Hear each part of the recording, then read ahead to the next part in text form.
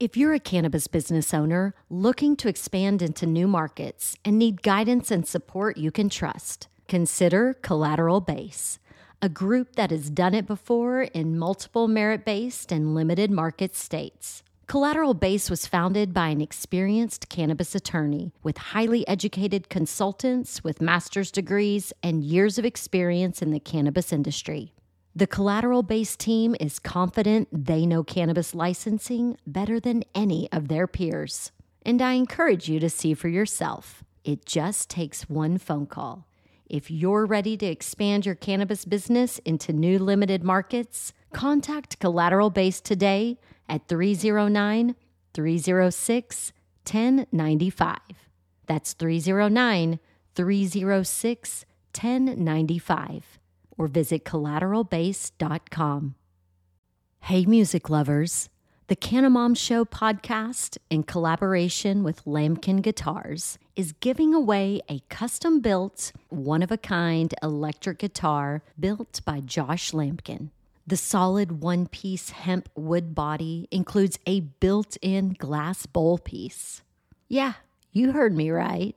You can take a hit and then play a lick.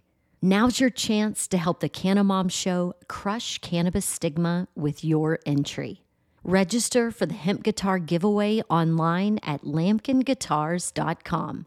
That's LAMKIN guitars.com. The drawing will be part of a 420 celebration at the Goods Dispensary in Somerville, Massachusetts, where the guitar is on display for the month of April. But don't worry, you don't have to live in Mass or be present to win. Visit lamkinguitars.com to scope out the hemp guitar giveaway details and entry form.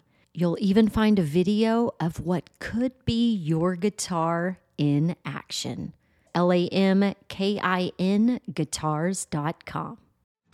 Welcome. You're listening to Casually Baked, the podcast. Home base for the Canna Curious. Thanks for tuning in. It's high time. We had a high time together. Yes, it's a high time. We had a high time. Hi, y'all. I'm Jo, your host and cannabis lifestyle guide. I am so delighted to share today's conversation with you. Last year, during my podcast with Daniel Fink of Down Ohm Farms, he introduced me to the book and teachings of today's guest. Gabe Brown is one of the pioneers of the current soil health movement, which focuses on the regeneration of our resources. Gabe, along with his wife Shelley and son Paul, own and operate Brown's Ranch, a diversified 5,000-acre farm and ranch near Bismarck, North Dakota. Their ranch consists of several thousand acres of native perennial rangeland, along with perennial pasture land and cropland. They focus on farming and ranching in nature's image. Over 2,000 people visit the Browns Ranch annually to see their unique operation. They've welcomed visitors from all 50 states and 24 countries. Gabe and Browns Ranch have received many forms of recognition for their work, including a Growing Green Award from the Natural Resource Defense Council, an Environmental Stewardship Award from the National Cattlemen's Beef Association, and a Zero Till Producer of the Year Award, just to name a few. Gabe has also been named one of the 25 most influential agricultural leaders in the United States.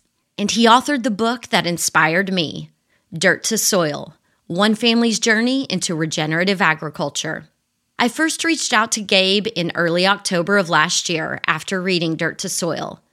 I invited him to join me on the podcast to offer us insights into reshaping the future of agriculture in our own communities. During our discussion, we talk about shifting into a mindset of stewardship and getting buy-in from family and community along the way. We discuss the financial opportunities of regenerative ag and the cost savings of working with nature. Gabe explains the flaws of conventional soil tests and offers alternative solutions, real-world examples, educational resources, and insights into some of the projects he's rolling out with his consultancy, Understanding Ag. We also talk about my own family's journey. Now, let me tell you, you do not need to be a farmer or rancher to appreciate today's chat. Every living, breathing being on this planet is affected by the health of our soil. And your power as a consumer shopping for food is the ultimate key to reshaping the health of our world. From clean water to nutrient-dense food to terpene-rich cannabis and happy, healthy humans, regenerative agriculture is the key to healing our planet. So smoke 'em if you got 'em and settle in. It's time to get casually baked.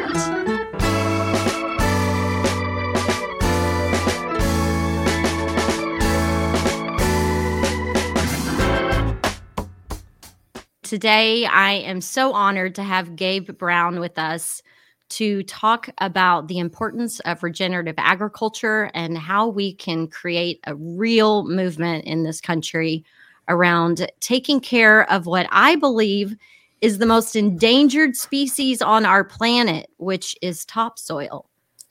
Gabe, what do you think? Well, thank you. It's a pleasure to be with you today.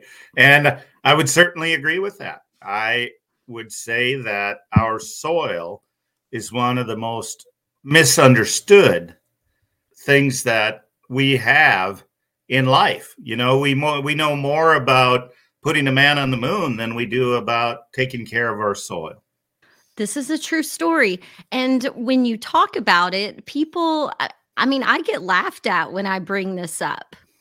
People just don't understand the importance of topsoil and the importance of taking dirt and turning it into soil. You know, on my family's ranch in West Texas, we have 18,000 acres of dirt.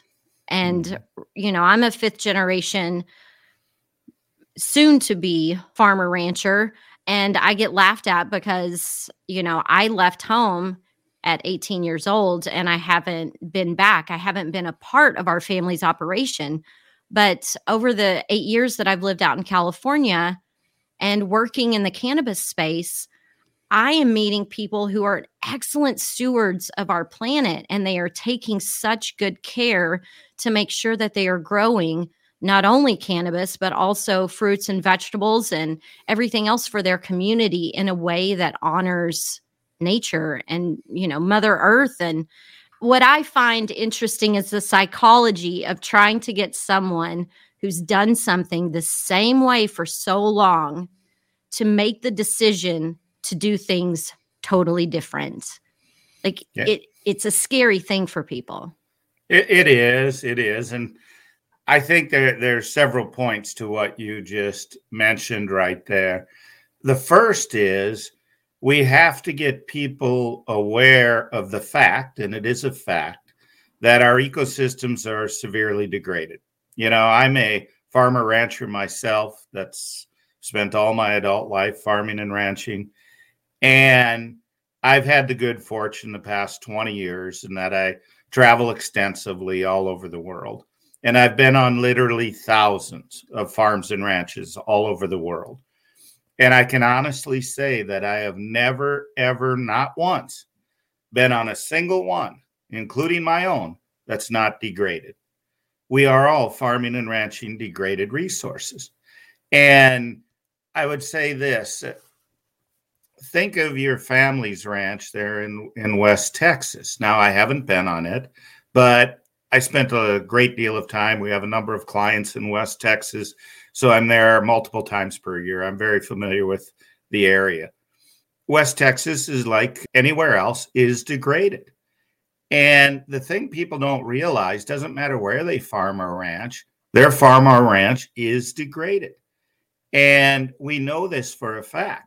I can walk on any farm or ranch and we can do simple soil tests that show the amount of carbon, or in other words, the percent organic matter in the soil. And I will guarantee you the vast majority of them are maybe 25% of what they once were, which means all that carbon, and realize that soil life requires carbon in order to live, that was once in the soil is now up in the atmosphere. So that's the first thing. People need to understand there's nothing to be embarrassed about. It's everywhere. Our resource is degraded. Okay. So why not regenerate it? Well, a lot of times they just don't understand and don't know. We have a saying at our consulting firm, Understanding Ag, that you don't know what you don't know. I didn't suddenly wake up one day and realize that there's 6 principles of soil health that drive 4 ecosystem processes. I wasn't taught that in all the years I went to high school and college. No, they weren't teaching principles and processes. You look today, the Extension Service isn't teaching it. Certainly not agronomists, certainly not our land grant universities, certainly not the fertilizer industry, the chemical industry. They're not teaching it. So farmers kind of have a fear of this unknown, farmers and ranchers. You don't know what you don't know, so you're afraid to take that step. So that's why it's such a big part of what I do now is coming on podcasts like yours and trying to educate anyone who will listen.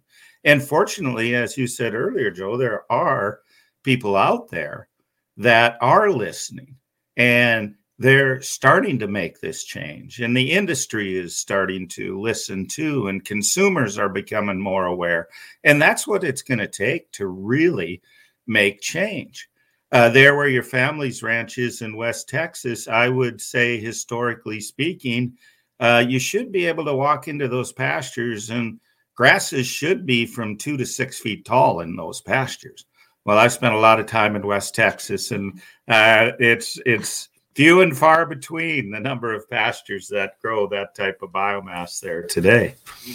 The other thing, too, is when you don't know what you don't know and you're already scraping by, and, most of them are surviving off of government insurance payouts and whatnot, that it's like they're afraid to stop suckling that government teat, so to speak, and try something new because they're like, well, what's this going to cost me? And if we screw it up, then you're dead meat, Joanna. Oh man, you just struck on something there that I couldn't agree more with.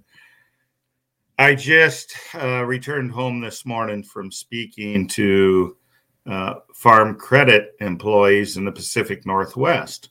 As part of my presentation, I showed them that government subsidies are a higher and higher percent of net farm income on average every year. In fact, in 2020, which is the latest figures I have, net farm income in some states as high as 72% of net farm income was from government subsidies. I'm sorry, those farmers and ranchers, they do not have a viable business. They're on welfare. Let's be honest about it. And I know that's going to strike a nerve with a lot of farmers and ranchers. They're going to puff their chest out and say they're extremely hardworking, and they are. But they need to face reality. They're also relying on subsidies from American taxpayers in order to prop up their farm or ranch. And that can't continue. We're $30 trillion in debt in this country. It just can't continue. No. And okay, so that's a good point. So you talk about how hard they're working. So does regenerative agriculture require more of your time and energy than these like traditional big ag ways of being, or are you actually working smarter, not harder? Okay, I will use my own ranch for an example, which is 6,000 acres. And on this 6,000 acres, we grow a wide variety of different cash crops. Plus, we run between 600 and 800 head of cattle. We cow-calf, and then we grass finish all them. We have a flock of ewes, and we grass finish the lamb. We farrow hogs all outdoors and raise 300 to 400 pastured pork per year. We have 1,400 laying hens out on pasture, so there's 1,000 eggs to pick and clean every day. And then we do broiler chickens and some turkeys and have some honey. And then we direct market all those products directly to consumers. So today, the ranch is run by my 34-year-old son, our 34-year-old son, I should say, and he employs his girlfriend and one part-time hired man. And they do all that themselves. And my son says, one of the big expenses he has now is that during the winter, he wears out a recliner because he's inside sitting in the recliner. The thing of it is, look at all the things we don't do. Because we have a healthy, functioning soil ecosystem, we have not applied any synthetic fertility to our cropland since 2007. We have not applied any fungicide or pesticide since the 1990s. Okay. We do not vaccinate our cattle. There's no need to. They don't get sick, rarely anyway. We do not have to worm the cattle. We do not have to put pour on them or fly tags or any of those things because we have a healthy, functioning ecosystem. So because we don't have to do all those things, it allows us the time to do the things we want to do, which includes direct marketing of all these products, which allows us a greater return. So we're much, much more profitable and with less physical labor. And all of those things that you mentioned cost a lot of money. Well, that's exactly right. That's exactly right. So our firm, Understanding Ag, we consult, and we're consulting on just over 32 million acres now across the United States, Canada, Mexico. And when we go work with a farmer or rancher, the first thing we do, and the principle that I added since I wrote that book, is the principle of context. You have to work within the context of your environment, your financial context, your social context, how many family members are involved in the operation, and your spiritual context. So we work within those constraints. When we work with, say, for example, a rancher, we're not going to go on that ranch and tell them, oh, you got to change your calving date. You got to quit selling your calves at weaning. Now you got to keep them and run them as yearlings. No, we're not going to do that. We're going to work within their context in a way that increases their profitability. We're extremely successful because most farmers and ranchers are over applying these inputs. And so we show them how, by working with nature, you can significantly cut your input costs while increasing profitability. And one of the things we don't do, we don't talk about yield, or we don't talk about pounds. You know, farmers all want to talk about yield, and ranchers all want to talk about how they had the heaviest calves at the market. Well, I could care less about those things. Let's talk about profit. Because I'll stay in business making a profit. I may not stay in business having the heaviest calves of anyone in the neighborhood, right? So we're going to talk about profit. We're going to put more money in their pockets. And that then gives them the encouragement to continue down the regenerative path. And the more of the principles they adopt to drive the processes, the more profitable they're going to become. You know, one of the things that you mentioned made me think of one of the examples in your book where someone had, you know, they were doing all the right stuff, following this regenerative path, but then when they did a soil test, they ended up dropping $50,000 for like nitrogen supplementation or something. And so can you talk a little bit about these conventional soil tests? Sure. Versus the one that you would recommend? Sure. So the vast majority of soil tests taken today only give producers a small snapshot of what is really happening in their soils. Most soil tests today only look at the inorganic fraction of nutrients. In other words, the nutrients that are water soluble the day that sample was taken. They don't look at the organic fraction, this whole large pool of nutrients. So one of the first things we do when we start with a new client is we do one test that's called a total nutrient digestion test. That shows the total pool of nutrients that they have in the top foot of their soil profile. I mentioned earlier, we're on over 32 million acres. We have never, ever, not once sampled a single field, a single pasture, a single vineyard, orchard, anywhere that is lacking in nutrients. We've never done it. There's plenty of nutrients. Nature provided for that. Okay, God provided for that. So how then can't farmers and ranchers grow decent crops? They don't understand the nutrient cycle. In a teaspoonful of healthy soil, there's more microorganisms than there are people on this planet.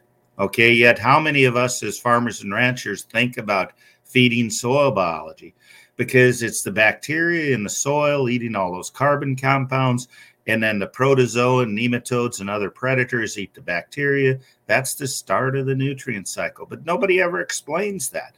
See, and the agronomists who are doing these soil tests today, of course, they're going to show you just the inorganic fractions so they can sell you more fertilizer. You know, I'm very outspoken when I go speak to groups of farmers and ranchers, and I tell them, you need to fire your agronomists because they're not doing you a good job. They're not lying to you, but they're only telling you a small facet. So we do a test called the Haney test, Haney, which shows us the biological activity in the soil. And we do a PLFA test, phospholipid fatty acids, so we can see how many protozoa and nematodes and mycorrhizal fungi, which are needed. The mycorrhizal fungi are needed to build soil aggregates so you can infiltrate water. And then once we know those things, we can start producers down the path of saving more money and getting their ecosystem processes functioning profitably. Yes, it's grow your dirt before you can grow anything else. My sister and I had watched some webinar from the Soil Food Web, Dr. Elaine Ingham.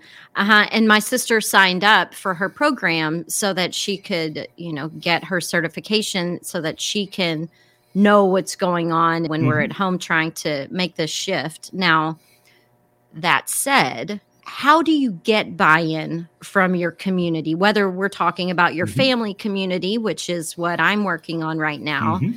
So I had bought your book and read it and asked my family to please buy and read your book.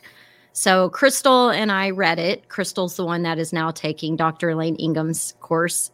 And my dad, when I got home, he'd only made it through about 47 pages.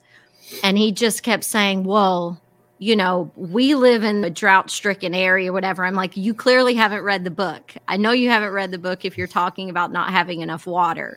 What are some of the ways that we can, get buy-in from people in our community so that we can collaborate on this versus button heads with them? Yeah, excellent question, Joe. And I tell people the best way to change minds is through action. Do it yourself. And then they can't deny it. Okay, you're in West Texas. I know the rainfall of that area. I think you would agree with me that the Chihuahuan Desert of Mexico is drier than you are in West Texas. A good friend of mine and a consultant who works for us is Alejandro Carrillo.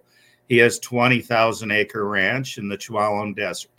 I was there again in October. You drive through hundreds of miles of desert with very little grown except some mesquite and an occasional grass plant here or there. It takes 300 acres to run a cow-calf pair. You get to the gate of Alejandro's ranch, you open that gate and drive in, and all of a sudden the grass is knee to waist high, and it's taken him 20 to 25 acres to run a cow-calf pair for a year. 6 to 8 inches of moisture, okay? So explain that. What's the difference? Does the rain only fall on Alejandro's ranch and not on all hundreds of miles leading up to it? No, the difference is management, or as I like to call it, stewardship. And the difference is that Alejandro is out there. They move their livestock daily. They're moving them every day. And because of that, they're healing the soil. They're stimulating the biological activity in the soil. They're growing a tremendous amount of fertility. They're regreening the desert. So one of the things that I do, and I'm not afraid to do it is I make this challenge to anybody out there. I will bet my ranch in North Dakota against your farm or ranch that I can heal those ecosystem processes on your farm or ranch and make that profitable. And I'm not at all embarrassed or afraid if somebody comes up and says, okay, I'll take you up on that. I'll gladly do that. But I'll tell you, I'm going to own their farm or ranch, because these are simply the principles of nature. And if you follow those principles to drive the processes, it works. So I would love to send you some pictures of Alejandro's ranch. And then you need to take your father and brothers for a drive down there and show them. And we're doing that everywhere. I can take you to New Mexico, not that far from you, and take you to the CS Ranch, northern New Mexico, where we're doing the same thing. You'll see overgrazed pastures, and then all of a sudden you'll be standing in need of waist-high forage. And it's all due to management. I love that. Now, when we were home and we were told things aren't going to go your way until we're dead in the ground. Mm-hmm. So the compromise was that they would give us this section at headquarters, because I wanted something near headquarters where when people are driving in to come visit, or hunters or whatever, I want it to be somewhere where people are going to see it. Yep. So there's a space that was an old roping arena that isn't used anymore. And so they told us we could do whatever the hell we wanted to do inside that area. And so in my mind, I want to create almost a show and tell garden so that people can walk through and we can point out the importance of, limited disturbance and creating armor and having diversity and just showcase what we're doing. And, my sister, she's focusing on the soil health, and, I'm concerned about community outreach and the profitability piece, the sales and marketing of what we're doing, but also bringing something where we can have people from our community, the FFA groups. I was a Future Farmer of America, and, just having these people be able to come out, because I don't know what kids at school are learning anymore. Are they being taught this stuff? I don't think so. No, they're definitely not. As a matter of fact, we're going to make an announcement here in the next couple of weeks that we secured a gift from General Mills to donate $100,000 worth of our Regenerative Ag 101 online courses to VOAG and FFA chapters across the nation. So your local VOAG and FFA advisors and instructors just need to go to our Soil Health Academy website, and we should have that up and online within a couple of weeks, where they'll be able to get those courses and use them in their instruction. So you're doing exactly the right thing, Joe, is you're going to heal that soil. And this isn't rocket science. It's very easily done. What you're going to need to do with an old roping arena, you're going to have very tight, compacted soils. You need to get carbon on there. So one of the ways to do that is you could go bale graze on there. Easy enough. Get the dung and urine and stimulate with the hoof action, that get that carbon into the soil, start feeding the biology underneath.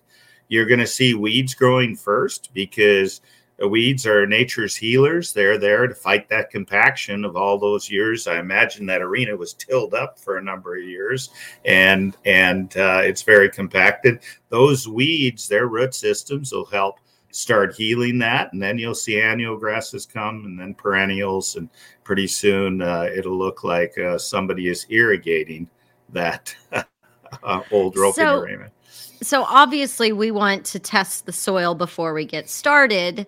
The Haney soil test, is there somewhere special that you have to find where people who do this? How does that work? Very good question. And what we do with all of our clients is we have them, there's specific protocol to taking these tests. Anybody can take them, but you take them at a certain depth, and the soil temperature needs to be above 55 degrees Fahrenheit. And we have all of our testing done at Regen Ag Lab in Nebraska. And you can just Google Regen Ag Lab, go online. They'll have the protocol to take the tests. You just pull those samples, send it to the lab. They're not very expensive tests at all. They will analyze that soil and then send you the results. And they also send along with it a fact sheet that describes to you helps you to understand what that test is telling you. And so then when we see that, that kind of becomes our roadmap of what Yep. we need to do from there.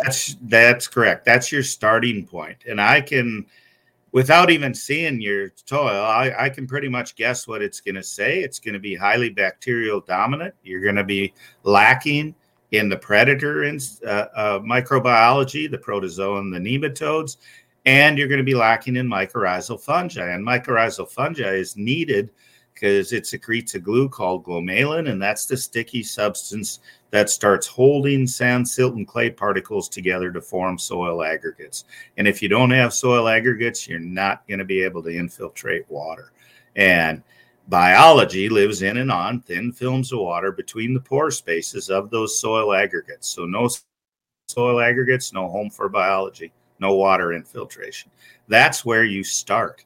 That's what makes this so easy to do all over the world, is it's simply how ecosystems function.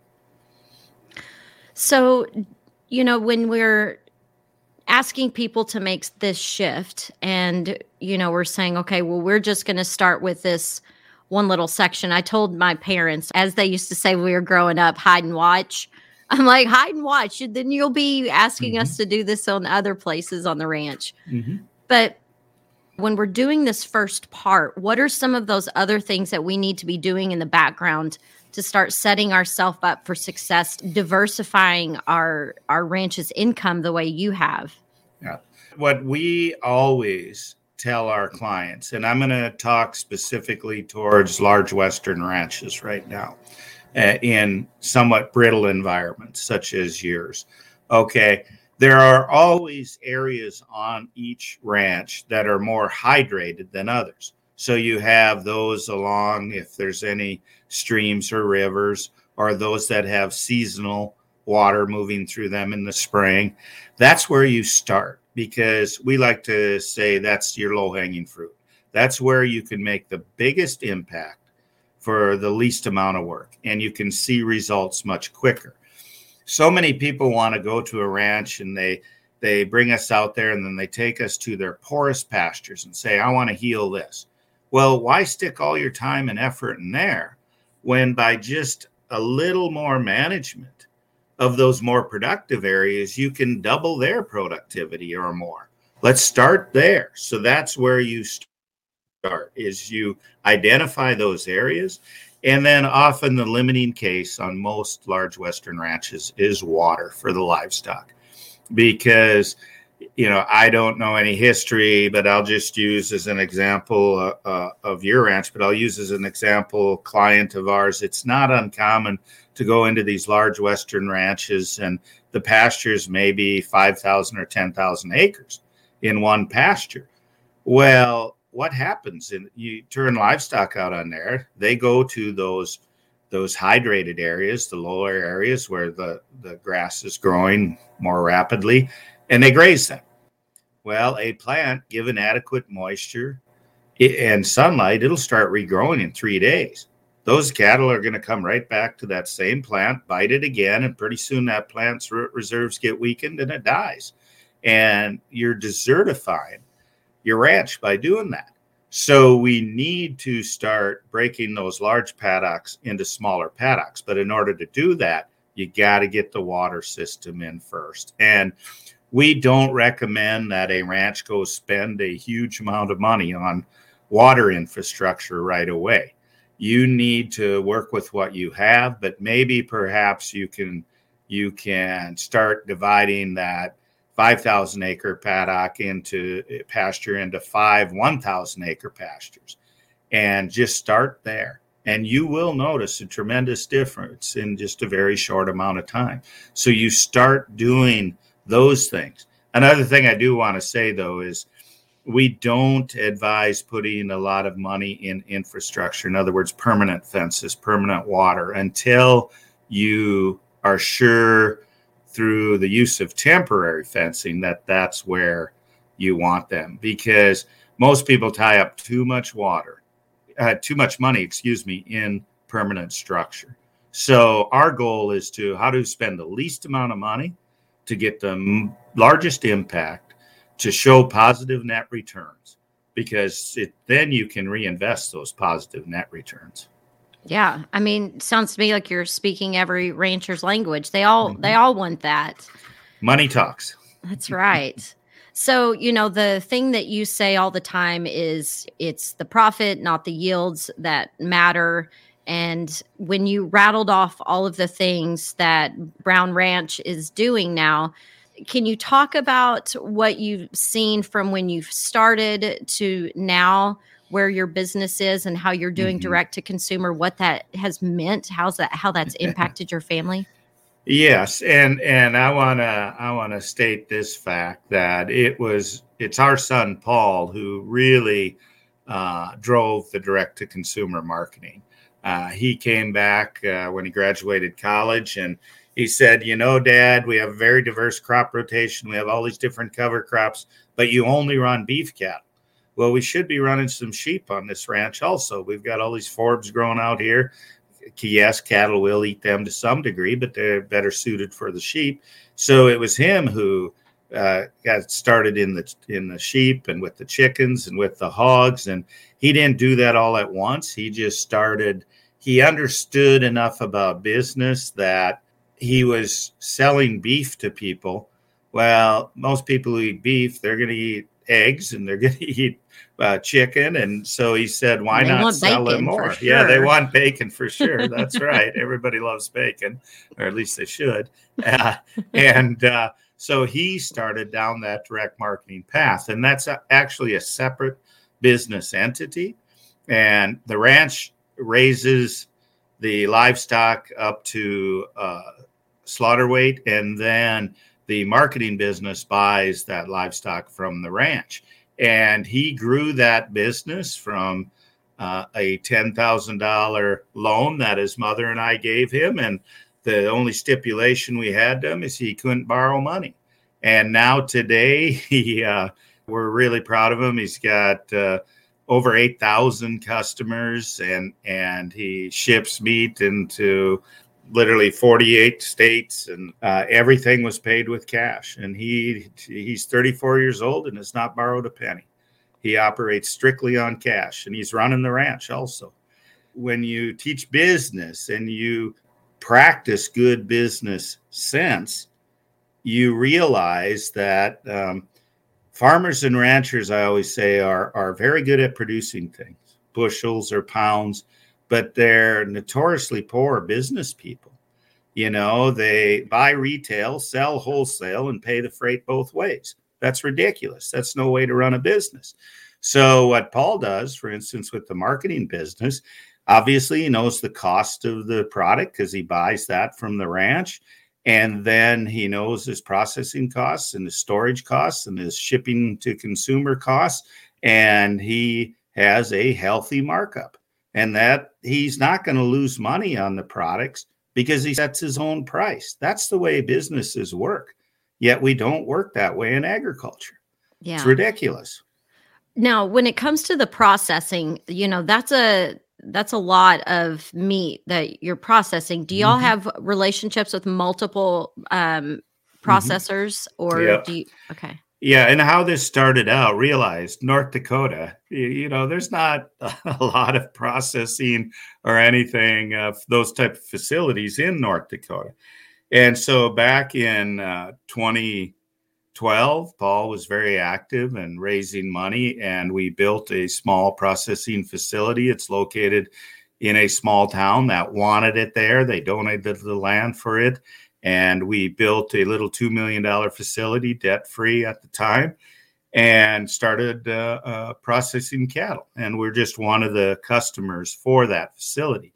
Now, since then, Paul's operation has grown to the point that we're selling pot loads of cattle at a time, shipping them to a larger kill plant further away. But economically, we can actually do that at a much lower price point than just hauling 5 head at a time to our local kill plant, local being 100 miles away, so to speak.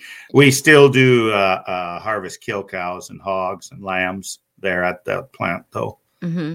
Yeah, because I know that is something that would be an issue or a concern where we are. Yeah, but people say that, but yet look how far cattle are trucked. Okay. And I'm in North Dakota, for crying out loud. If I can do it out of North Dakota, any of the other 50, 48 states, I'll leave Hawaii and Alaska out for now. You can do it there also. Which, by the way, I know of people both in Hawaii and Alaska that are doing it there also. So, it so often the greatest roadblock in solving a problem is the human mind. They think they look for excuses. Oh, I can't do it. It's going to be a problem here. No, it really isn't that big a problem. I know many people in Texas who are direct marketing. Well, and I mean, I love that in more ways than one. I mean, it's like you not only are becoming a better steward in your community, but you're also feeding your community. Yeah, that's exactly right. And you bring up a very good point there. Although my son ships meat anywhere in the lower 48 states, his goal is to eventually only sell it locally. Okay. However, right now it's supply and demand. And the demand for pastured proteins, grass-finished beef, pastured pork, and poultry is so high, we're able to sell it at a price point that some may think is outrageous, but it's supply and demand. And we welcome others to do it. Instead, people think of a million excuses. Let me give you this as an example. I don't know what you can buy factory industrialized chicken breast for, but I'm sure it's under $2 a pound. I'm sure. And I think right now, Paul is getting $16.99 a pound for it. And last year he sold 8,000 birds. Okay. The demand is so great that I often give this analogy, not everyone can own a Cadillac either. All right. So it's supply and demand. But if people would really look at what it costs them if they're eating cereal for breakfast, you can buy our bacon and eggs cheaper than you can eat that bowl of cereal, so it's really not as expensive as you might think. Well, and I live in wine and weed country currently in California, and people in Texas buying California wine and spending $60 to have that case of wine, shipped to them. So people are going to get what they want. Yep. So if we educate consumers, then they know that they want to pay this premium. Yeah. And we ship all over simply because people are demanding it and they want to buy from us. So why not sell it to them? Why not? I'm a capitalist and I'm going to make money when and where I can, as long as it's legal. Amen. Now, tell me, do you have any resources that you really love, like a favorite publication that you subscribe to or emails that you get that should be on my radar? Well, of course, I'm going to be biased to our Understanding Ag website. We have a lot of resource material available there. We do free webinars, sometimes several a month, and anyone can Google our website, Understanding Ag, and look at resources, view all those past webinars, look at the ones coming up. I think that's a great place for resources. It sounds to me like people should tune into your podcast as a very good resource. So there's a lot of good podcasts in that out there. And the important thing is people need to keep educating themselves.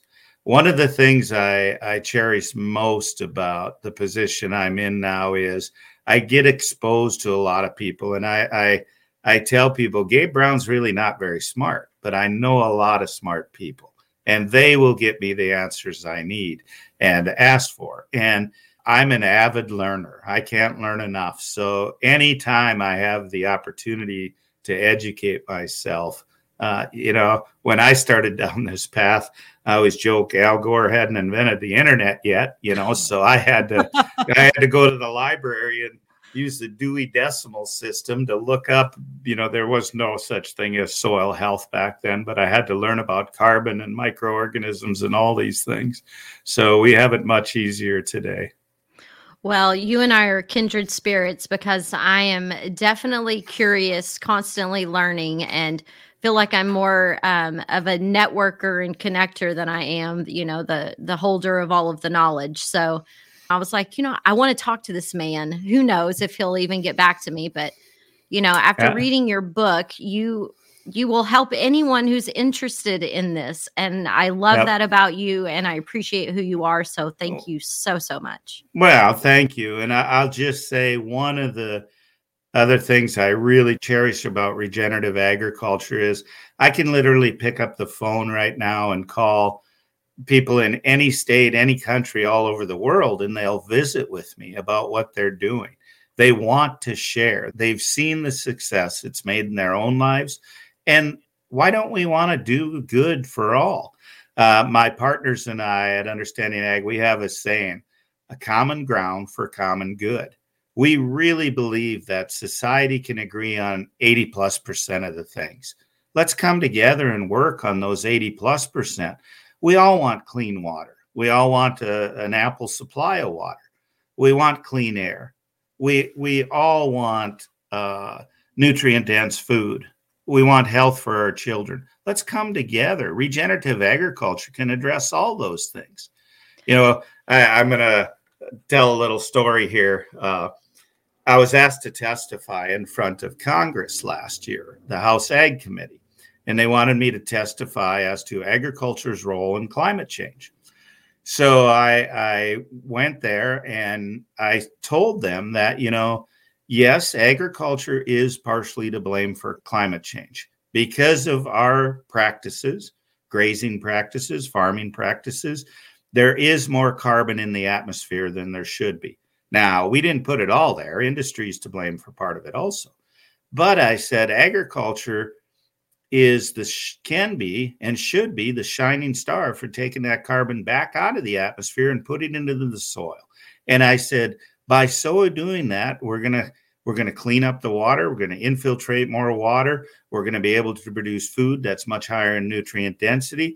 We're going to be able to provide all these other ancillary benefits that are good for society. So let's come together, common ground for common good. And all I heard from that 5 hours of testimony was all the congressmen and women on that committee, the left side scream that agriculture is evil and we really are to blame for climate change. And the right side said, no, agriculture is good, but we need to keep going down the path we're going. And I'm like, you fools, we're all in this together. And we all want the same end thing because they all agreed that they want farmers doing the right thing. Well, why not come together instead of fighting about it, And I just see that as a problem with society today. It's so polarizing. Let's agree on the things we can agree on humanity and move forward from there. I agree. And the poor cattle get demonized as, that we're replacing cattle with Beyond Meat. I'm like, give me a break. And for a long time, I felt ashamed for being a rancher's kid, for, raising cattle and living in such, a totally different environment here in California where you can't host a dinner party without making sure who's vegan and vegetarian and dairy free and whatever the hell else. Yeah. After doing my homework, I'm like, these poor cattle have gotten a bad rap, and they're actually really important for our soil health.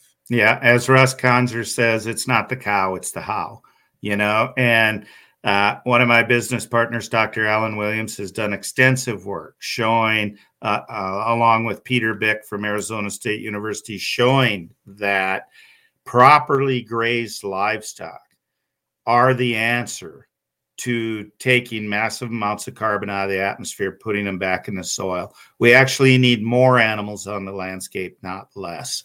And it can easily be done. We're showing as much as 4 tons of carbon per year being brought back down and put into the soil by using these adaptive grazing practices.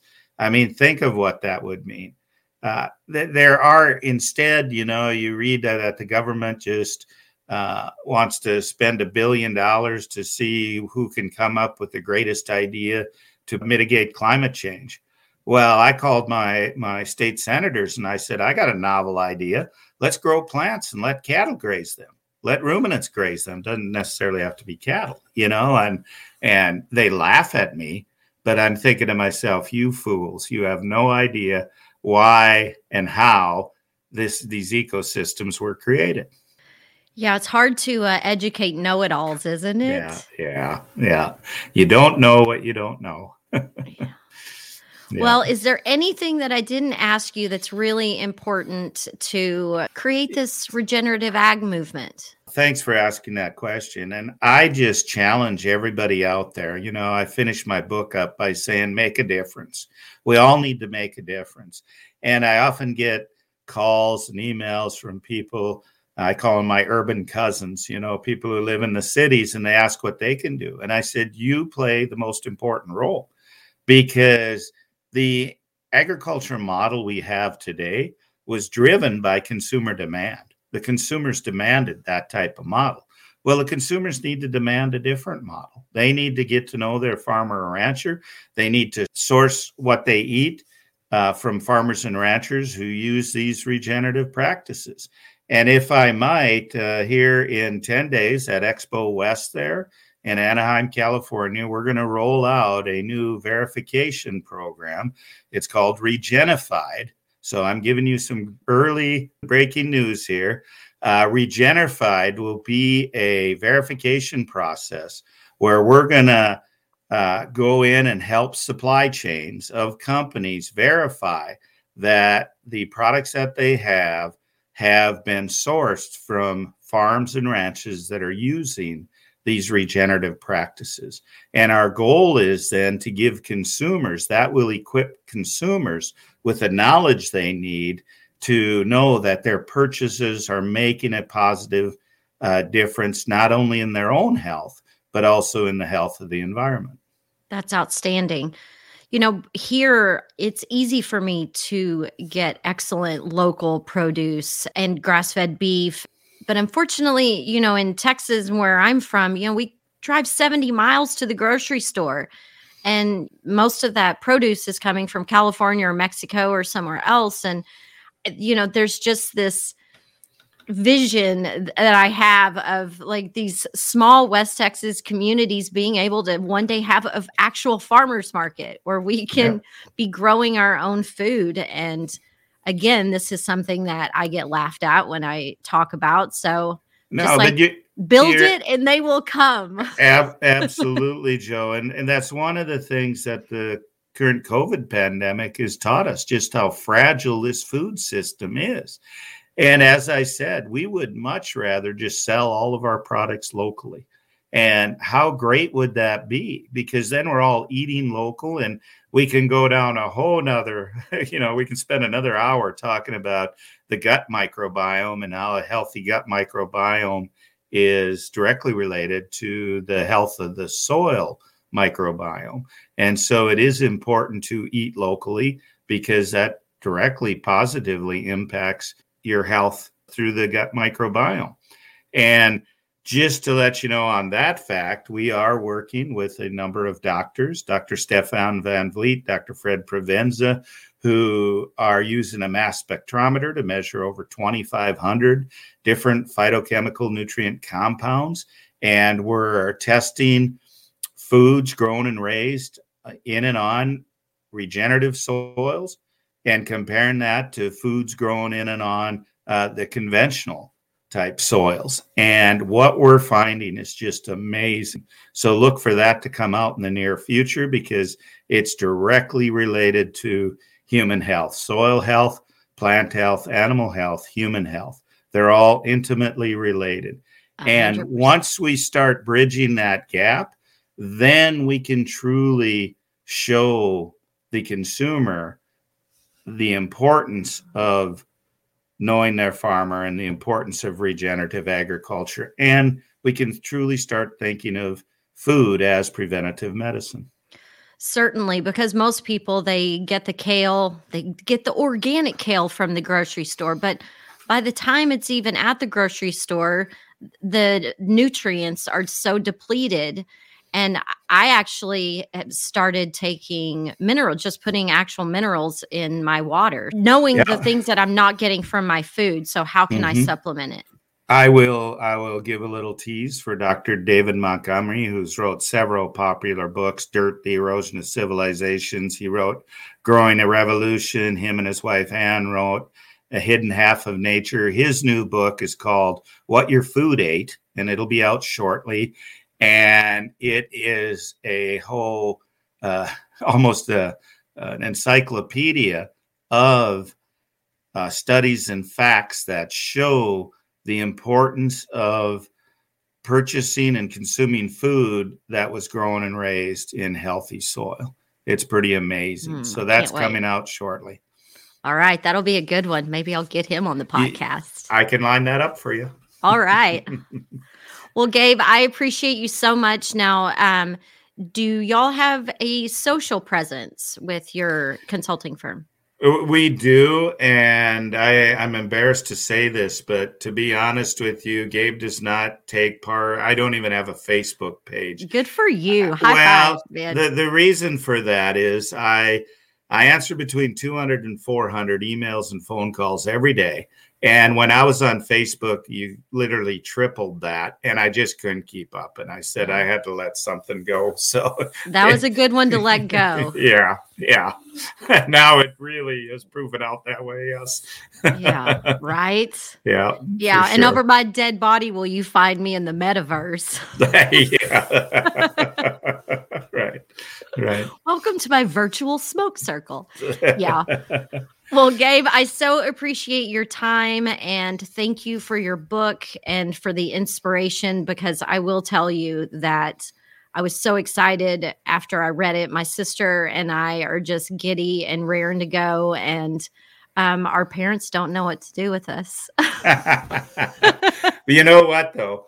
I can relate, because my father-in-law would have liked to have disowned me when I went no-till and started down this path. And by the time he passed away, he was fully converted. He then understood, but he had to see it. He was one of those, he just had to see it for himself. But I tell the story how in October of 2003, I was combining corn here in one of my fields, and he asked my wife to go get a camera and take a picture of him and my grandson, Paul, who now has the ranch here, standing in that corn, because I was combining 200 bushel dryland corn, which is unheard of in central North Dakota. I knew right then and there that I had him. I knew he was finally a believer, and he passed away a month later, but I was happy that I at least had converted him. That's right. Before he was gone, he had seen the light. I love it. That's right. Well, good luck to you in all of these new endeavors that are going to help all of us. It's a beautiful thing what you do. Well, and I appreciate you. I sincerely appreciate that. Keep up the good work, Joe. Thank you. Yeah, I appreciate you being on a podcast. I was nervous when I first asked. I was like, what is he going to think about me? So thank you. Happy to do so.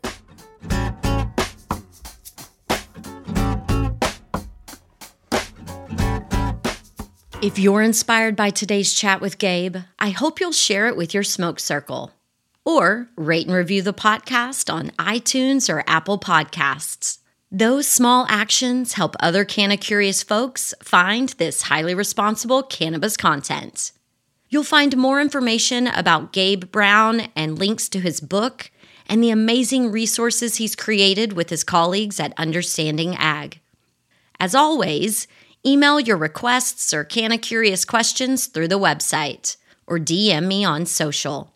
I'm at Casually Baked on Facebook, Instagram, Twitter, YouTube, and the WeedTube.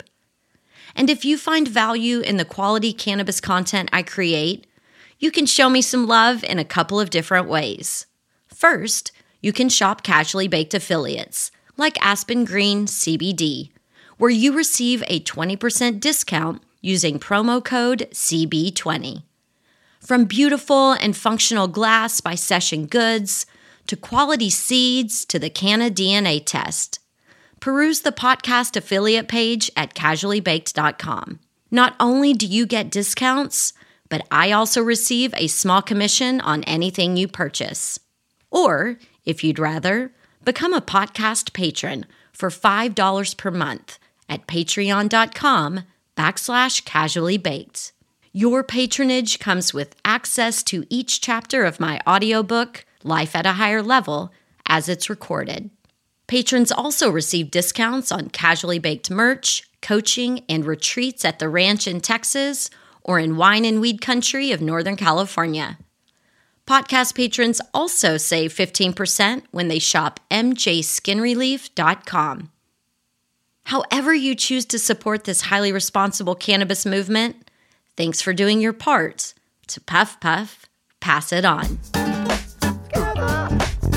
Yes, it's a high time. We had a high time together. Casually Baked, the podcast, was created, recorded, and produced by yours truly. Editing and sound design are in the capable hands of Jamie Humiston at PodConnects. The podcast theme music is by my highly talented friend Seth Walker. If you aren't familiar with Seth's music, you can find High Time on his album Gotta Get Back, wherever you're buying your music these days. I know he didn't create High Time for me, but it sure as shit sounds like he did, right? I hope you'll tune in next time. Thanks for hanging out. Thanks for listening to today's show. To check out more great cannabis podcasts, go to podconnects.com. Here's a preview of one of our other shows.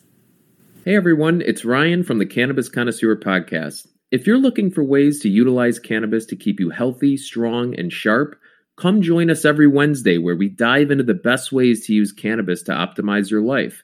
Topics include cannabis and athletics, cannabis for productivity, cannabis for anxiety, cannabis for a healthy immune system, and so much more. If you're a curious connoisseur, this show is for you. So please head over to our page and we're looking forward to seeing you this week. Bye.